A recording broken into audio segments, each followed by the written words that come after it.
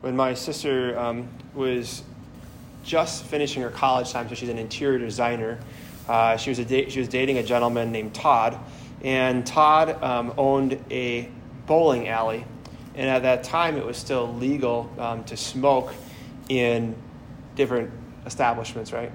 So as she went through that, she was actually smoking at that time, and he didn't want her to smoke. So he had to figure out a way how to basically convert her heart, to show her how disgusting this habit is and how dangerous it is. So what he did is they used to have these machines in bars and in restaurants and in bowling alleys, these big boxes up in the corner somewhere, and it's called a smoke eater. I know this probably doesn't make much sense as I'm burning incense like crazy here, but bear with me for a second. But what he did is he opened it up, and he showed her how gross everything she's inhaling is for her. And immediately she stopped smoking. It made her viciously sick. She almost got sick to her stomach. And to my knowledge, she has not smoked since. And that is that quick time of looking and seeing how gross something is what we want to happen through our devotion to the Sacred Heart of Jesus. So when we look at the Sacred Heart of Jesus, we know he had to suffer for us. And I think often when we open ourselves up, we think he's going to find something repulsive or that's like not good enough. And I don't know what that might be for you. But when you look at his heart, which burns with love for you, that's a safe place for us to be.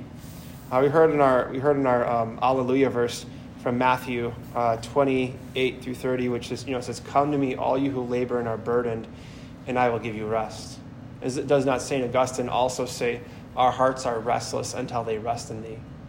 So until you and I begin to rest in the heart of Jesus, we will not have true rest.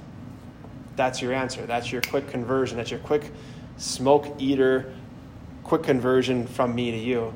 And this devotion to the Sacred Heart, it shows his beauty. It shows so much going on. It has the cross. It has a crown, which is his suffering.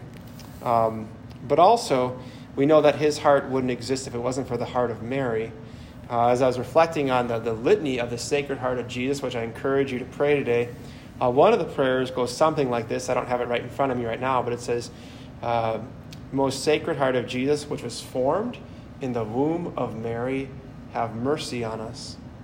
We have to come to know that his heart wouldn't exist if it wasn't for Mary giving him flesh, Mary giving him a face. And if we come to know that, it should make us kind of pause and maybe even be repulsed at our own sins and turn our hearts over to him, because he's the one who's opening up his garments to show you his heart on fire for you. So all you have to do is look. All you have to do is look, and there's no judgment. There's just total freedom. But that means what he wants to do is he wants to burn up whatever you might be struggling with, whatever you might go to that doesn't give you rest. And if you do that and you take his yoke upon you, he says, "If you learn from me, for I am meek and humble of heart, I will give you rest." That rest that you know you need.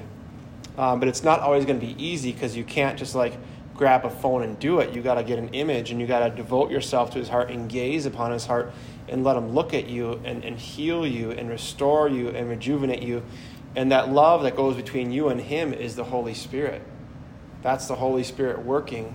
And that love just is totally overshadowed. That Holy Spirit overshadowed Mary. And I think so often we need to really focus just on that last line of our gospel. It just says, "They will look upon him whom they have pierced." So we know that our sins is what Jesus took upon himself. That would be like the tar that comes from smoking, right? That's the nastiness. But he takes it upon himself so readily, so that you and I can be tar-free. We can quit the smoking habit. We can quit sinning. So we give all that on to him. But we know that when the soldier thrust his lance into the side, it says immediately blood and water flowed out. And we know that signifies baptism, confession, the Eucharist, that cleansing, that strength that you and I need. So the question is quite simple for you and I. What does Jesus need to do to convert your heart? What does he need to do to be like Todd, who was my sister's ex-boyfriend. She married somebody else since then. But what does he need to do to kind of repulse you of your sin and to show you like how bad it is and show you how good he is? What is it? And would you put that into his heart? Would you put that into his heart and say, you can burn it away, Jesus, because I only want to rest in you? And it's probably that you need Mother Mary's help. You probably need a lot of her help.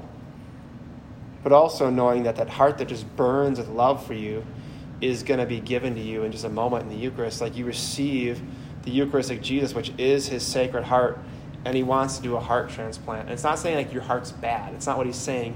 He's just saying, I just want to rest in you so you can rest in me. I just want to rest in you so you can rest in me.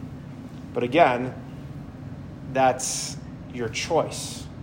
If you want to go into the bowling alley, so to speak, and see and open up the smoke eater, so to speak, he has to show you the cost of your sin, which is his heart. So in this Mass, we are able to have a heart transplant. And if you haven't looked up like the 12 promises that are associated with the devotion to the Sacred Heart of Jesus, please do so. The promises are amazing, and that's why we have these images up. And just the last thing is, if you have not enthroned your home to the Sacred Heart of Jesus and the Immaculate Heart of Mary, come see me after Mass. That is a huge devotion, and that is the number one thing that all exorcists have told me that I've talked to so far is a thing that homes need. And we know that the home is supposed to be a place of rest. We know that the home is supposed to be a place that has devotion to Jesus, and that home is under attack so much. And that might be just a simple thing to think about doing. And you do 9 days of prayer with those you live with, and then whoever the head of the household is, they put the image up of Jesus, and they enthrone their heart, the house to the heart of Jesus and the heart of Mary. And I've just seen so many families be protected by that beautiful devotion. And that helps people be reminded. And why do we have images? Because we need to be reminded of how repulsive our sin is, how bad it is, and how good he is. So let's take a moment just to look upon him whom we have pierced. But knowing what flows out is rejuvenation, is restoration, is forgiveness, is mercy, ultimately known as the word of rest. So will you learn from him? For he is meek and humble of heart. If you take his yoke upon you, he will give you rest. For our hearts are truly restless until they rest in him. Amen. Most Sacred Heart of Jesus, have mercy on us.